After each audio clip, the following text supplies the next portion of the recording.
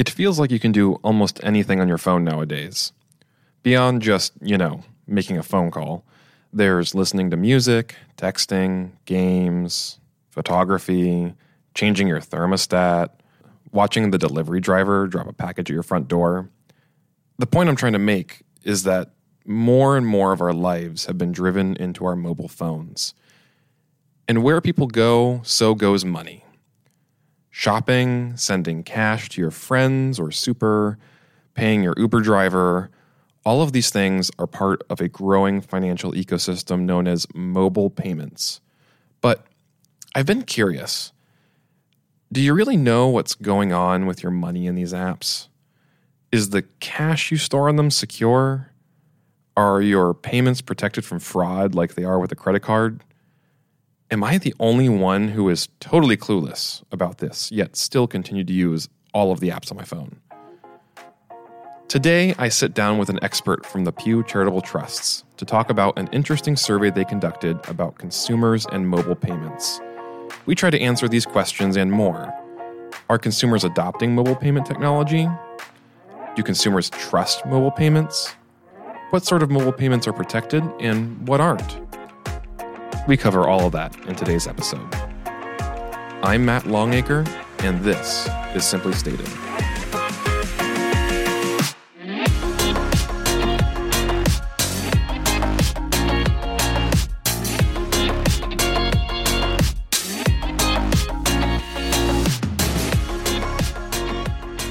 So today I have Rachel Siegel in the studio with me.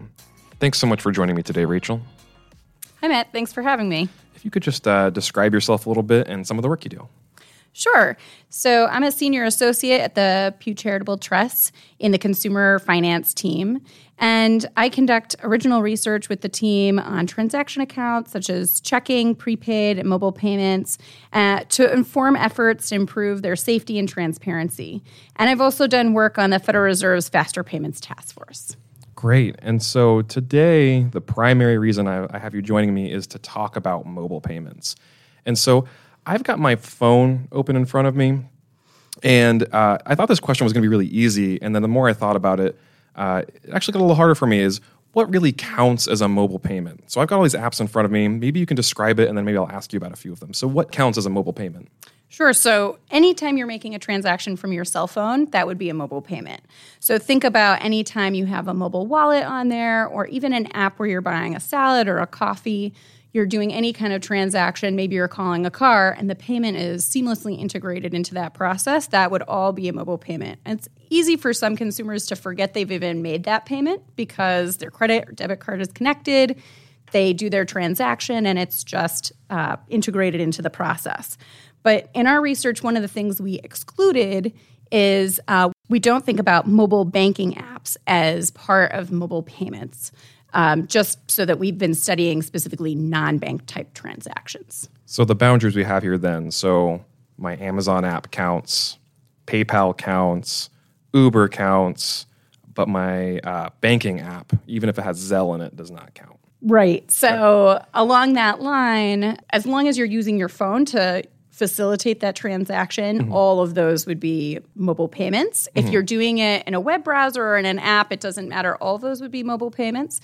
But any payment that you might make from your laptop or your computer would no longer be a mobile payment. So if you're using any of those companies to move money, you wouldn't be making a mobile payment in that case. Got it. And then even prepaid apps like Starbucks, when you're scanning and getting all your stars, but you have your money on there, that counts as well? Yes, absolutely. All right, perfect. So we've sort of set the boundary of what we're talking about.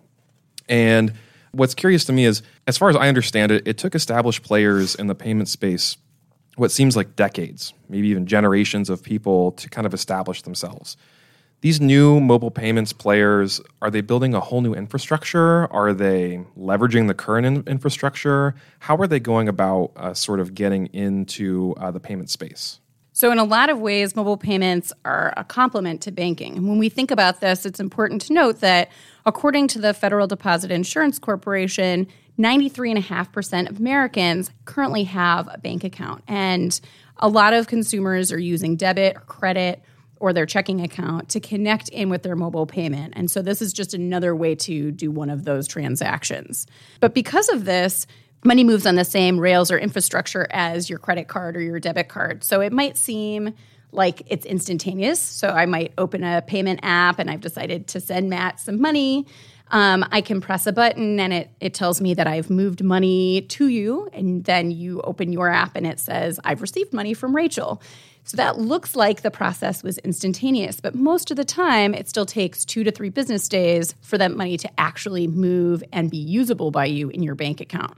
One of the things that we see happening is an innovation towards an instantaneous payment system called Faster Payments. And in this kind of system, we are seeing a new kind of way of doing payments that actually changes the face of a payment system. So I want to get to faster payments a little later, but you hit on something really important here is that it seems like these apps are working with current companies, current banks, and current systems to use that sort of rail that's already there to get money from one place to another. They're just building new user experiences, new apps, and things like that. Right. It's all built on top of the older infrastructure. Got it. Okay. So you conducted a survey, a pretty in-depth one, really interesting information in it. And the questions you were asking were about how Americans are using mobile payments. So can you tell me a little bit about that survey and what interesting things you found out of it? Sure. So that survey is a nationally representative survey of American consumers over the age of 18. And that helped us to understand not only how consumers are using mobile payments, also whether they have chosen to adopt them, when they might avoid mobile payments, and how they view mobile payments compared with other payment types like credit or debit or prepaid cards, and even other options like cash. And so we're able to compare and contrast how consumers view and use all those different payment types. Got it. And what are some key headline results of things that you found? Well, one of the things we've seen is that mobile payments have become increasingly mainstream. So over the last 5 to 10 years, we've seen about 56% now say they use a mobile payment, but they tend to trust those payments a little bit less than they do debit or credit card. Overall, consumers are more concerned with the protections that they have on mobile payments compared with a debit or a credit card. And in certain cases, many even trust cash more than those other electronic payment types. Okay, and so I noticed one thing that you mentioned in that research from the survey was that mobile payments growth has slowed down recently. Is some of that because of this lack of trust, or what's driving this sort of slowing of growth in mobile payments? So it's not necessarily that the growth of mobile payments has slowed, but more that it hasn't kept pace with what has been expected by industry. And essentially, we know that nearly 9 in 10 Americans have a phone that could make a mobile payment, but I mentioned 56% have made a mobile payment in the last year. That was projected to be much higher. And we also know from our research that 30% reported saying that they avoid mobile payments in at least certain instances, sometimes all the time, to protect against payment issues. And I want to highlight here that there are a few groups that are less likely to have adopted mobile payments. The first is really older Americans tend not to adopt mobile payments. So the baby boomer generation and older are much less likely to have adopted mobile payments than Gen X or younger. But also consumers who are not employed, those who don't have bank accounts, consumers with a high school degree or less, and lower income households with incomes under $60,000 a year tend not to have adopted mobile payments at the same kinds of rates as others.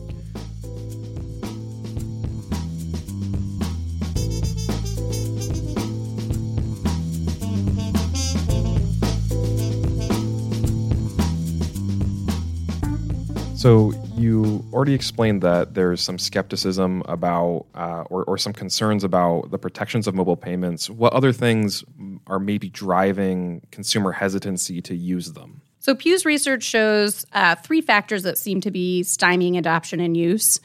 The first is that consumers avoid them due to concerns about loss of funds. And second, they tend to trust protections on debit and credit cards more. But third, consumers who avoid mobile payments often cite concerns with privacy and security as some of the reasons that they're choosing not to use them. And when we think about trust, within our survey, we asked about consumer views on payments, and we wanted to understand better how they view different payments and the protections that they felt they had against payment issues like theft and double billing. So within that, almost 2/3 of consumers view a credit card on its own as well protected against payment issues, but only 1/3 say the same thing about a mobile payment that uses a credit card to complete that transaction. So there's a very strong difference there, and that's true among mobile payment users as well as those who never use mobile payments. So is this because of a lack of understanding of protections, or do consumers understand what protections are there with mobile payments, but still don't trust them because they don't trust those protections? It seems that within mobile payments, there are some differences in outcomes. And when we looked at mobile payment disputes, we saw some strong differences, and this hints at why consumers are more concerned. So consumers who had a dispute with a mobile payment voiced that it was more difficult and they had more trouble knowing whom to contact compared with those who had a dispute using just a credit card or a debit card. And this seems to be some of the reason that consumers trust them less. There are also, when we asked the consumers in our survey about why they might avoid mobile payments, oftentimes the issues of security and privacy were brought up. So it seems like there could be many issues going on, not just a problem of misinformation for consumers, but also one of challenges solving things on the back end and concern about how well they're protected in terms of the data privacy. So security, privacy, and even if they understand the protections, they don't necessarily have a good experience trying to get resolution if they lose their funds. That's right. Got it. And to help me understand, just to make sure I understand the difference between these protections, if the app is connected directly to your credit card and you're making a payment, the credit card protections still apply, correct? That's right. Now, if the app has stored value on it, it depends. Can you help me understand the difference between when you store value on an app, whether or not it has protections? Sure. So by and large, we're really at a unique moment in time in payments because the Consumer Financial Protection Bureau recently enacted the prepaid rule, and it went into effect last year. Most mobile payments have similar protections to a debit card in terms of recourse if money is lost or stolen. But there is a limitation there, and that limitation comes if you're loading funds into an app that can only be used with one company. That's more considered a gift card rather than a prepaid account or anything else. And so in those cases, those funds don't fall into that and they don't have those same protections. So then go back to my Starbucks app, right? Because I can only use it at Starbucks, that money that's in there doesn't have the same protections as another app where I could use the money in multiple places. That's right. Anytime you can't use it anywhere but that one company, that would be considered a gift card, and so it wouldn't have those same protections. But as I noted, by and large, almost all mobile payments do have those stronger protections now, and so we have pretty good parity across electronic payments in terms of recourse for consumers when there's theft or fraud. Got it. And so there are a lot of businesses that are still really hoping that mobile payments has a really high adoption rate, continues to grow. If we're hoping for a world that's more ideal for a mobile payments future, where consumers are adequately protected, adoption is high, transactions are easier, what needs to happen? So now that we have this prepaid rule in place, we've reached that nice parity between a lot of different payment types. But regulators really need to consider how to maintain that parity, even as we see new kinds of innovations come on the market and new approaches in payments. And they also need to think about how consumers are protected against privacy and data breaches, because that is one of the factors we've seen not only in this most recent survey, but in previous research we've done. We've continued to hear over the years that consumers are concerned with privacy and security, and that's a big reason they're not adopting mobile payments as much.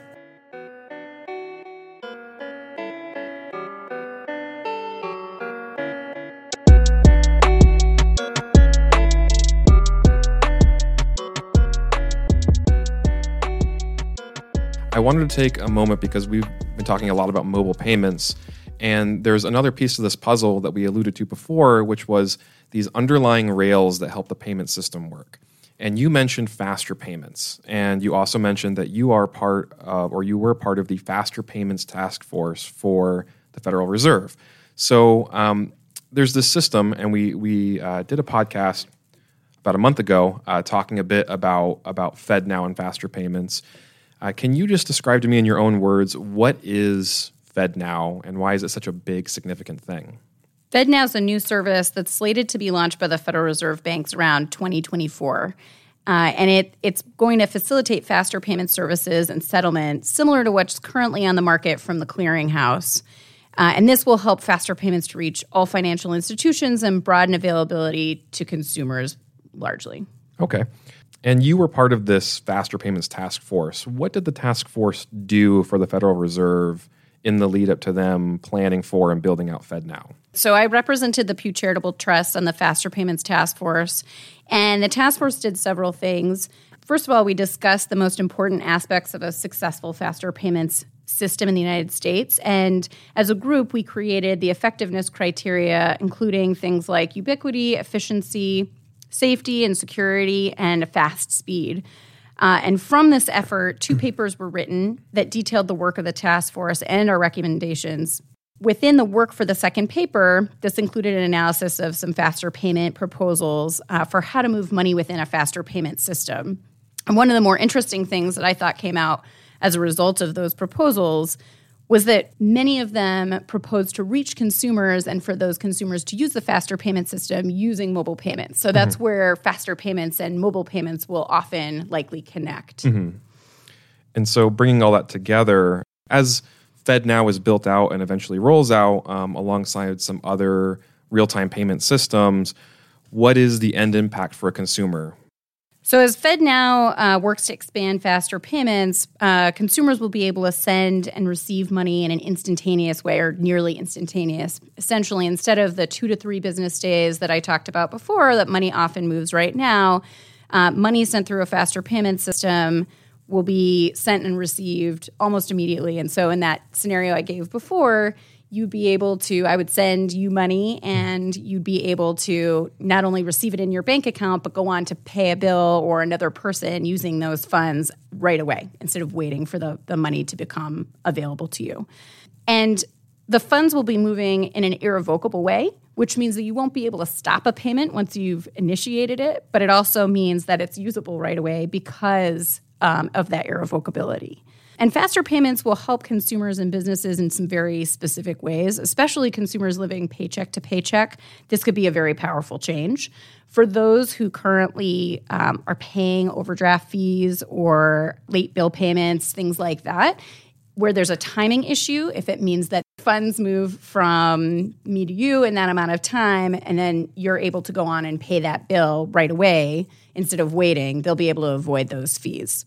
What it won't do is it's not going to eliminate overdrafts entirely, and it won't eliminate the need for loans for people who are just short on cash.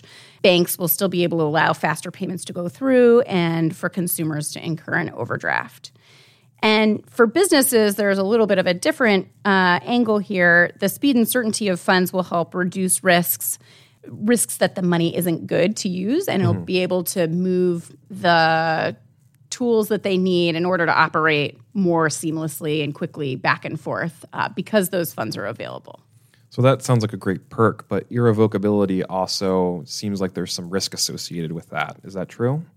Yes, there is some risk associated with that. So within a faster payment system, the sender will authenticate themselves and authorize the payment to go through. That payment goes through immediately, which is great as long as that's actually the business or the person you intended to pay.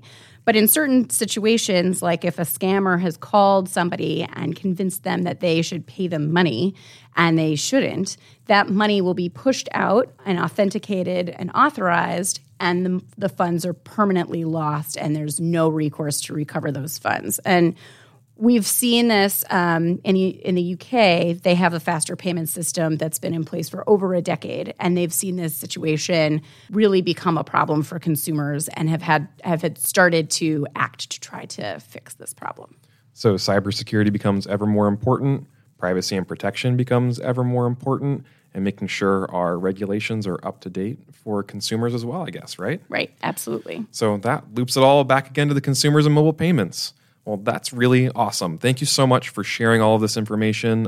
It's really valuable, really interesting for me, for regulators, for everyone just to know exactly what's going on in the world of mobile payments. Thanks again so much, Rachel. Thank you. That's a wrap for today. If you enjoyed this interview and want to learn more about Pew's consumer finance work, you can visit pewtrusts.org/money. That's pewtrusts.org/money. If you want to listen to more things nerd finance, please subscribe to this podcast. You can find it in any podcast app. Just search for Simply Stated or CSBS or the Conference of State Bank Supervisors. We've got a ton of new content lined up this year. If you don't have time for longer podcasts, this is one of the shorter of the longer ones. We've even got sound bites that are 10 minutes or less to get you up to speed on the industry lingo and all the current news. You can also check out our stuff at csbs.org. Just head over to the newsroom and you can get this podcast right into your inbox along with our blogs and weekly newsletter. All you got to do is subscribe. Thanks so much for joining. I'm Matt Longacre, and this was Simply Stated.